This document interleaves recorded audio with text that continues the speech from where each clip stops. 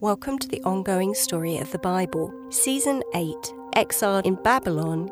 The Hebrew people have been living in exile in Babylon for almost 70 years.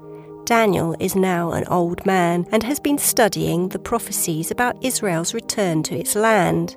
The prophecy says that Babylon will fall, and now Daniel has worrying dreams of the future. Episode 3. Babylon's time is up.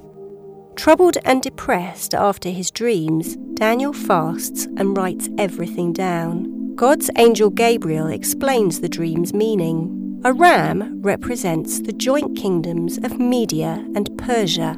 A goat represents Greece. 4 horns are 4 kingdoms, into which Greece will divide. When the kingdoms are near their end, they will have become so wicked that they must be punished. The last king will destroy people without warning. He will be proud and defy God. Now King Belshazzar has a dinner party. Babylon has reigned for almost 70 years, and God's prophecies of the empire's destruction have not yet been fulfilled. King Belshazzar throws a party for 1,000 high-ranking officials. He asks for Yahweh God's cups, taken as plunder from Jerusalem's temple. He's going to use them as tableware for his party. Meanwhile, unnoticed, outside the city walls, an enemy army from Persia lies in wait. During the feast, God's holy cups are used.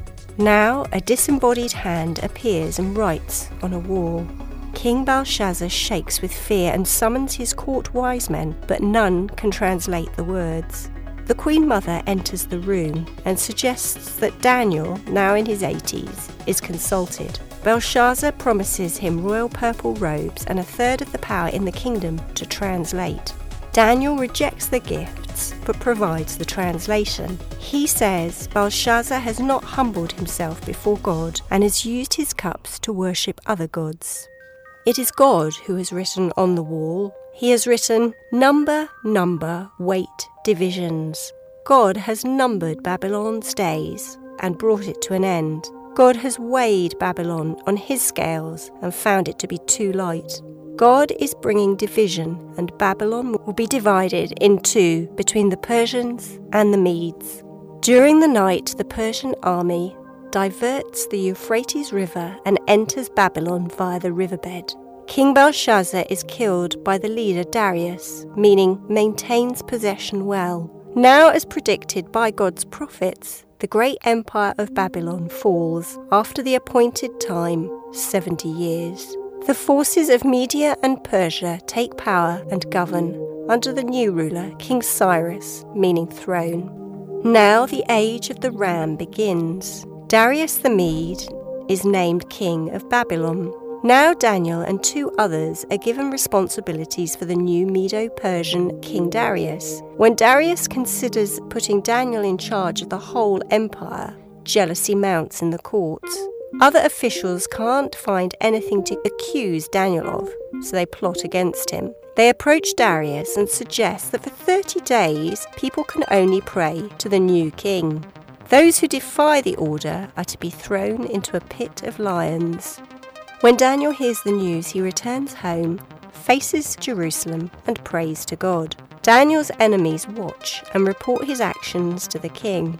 Now Darius tries to change his royal decree, but he cannot and sends for Daniel. King Darius says to Daniel that may his God rescue him. So Daniel is thrown to lions. He is sealed in the lion pit with a stone cover and a royal seal. The king retreats to his chambers and spends a sleepless night. The next morning, King Darius goes to the lion pit. He calls to Daniel and asks if his God has saved him. Daniel answers, saying that God has sent an angel to shut the lions' mouths. So he is pulled out from the pit unharmed. Now Darius orders Daniel's accusers and their families to be thrown into the pit. Then he writes to his entire empire, telling of the miracle and ordering people to worship Yahweh God. You can read this story in the book of Daniel. The history of mankind continues. The Bible uses metaphors, pictures that thread through the entire story. The story is interwoven. Track back the roots to see its beginnings and look forward to see its conclusions. Old Testament books establish God's relationship with man.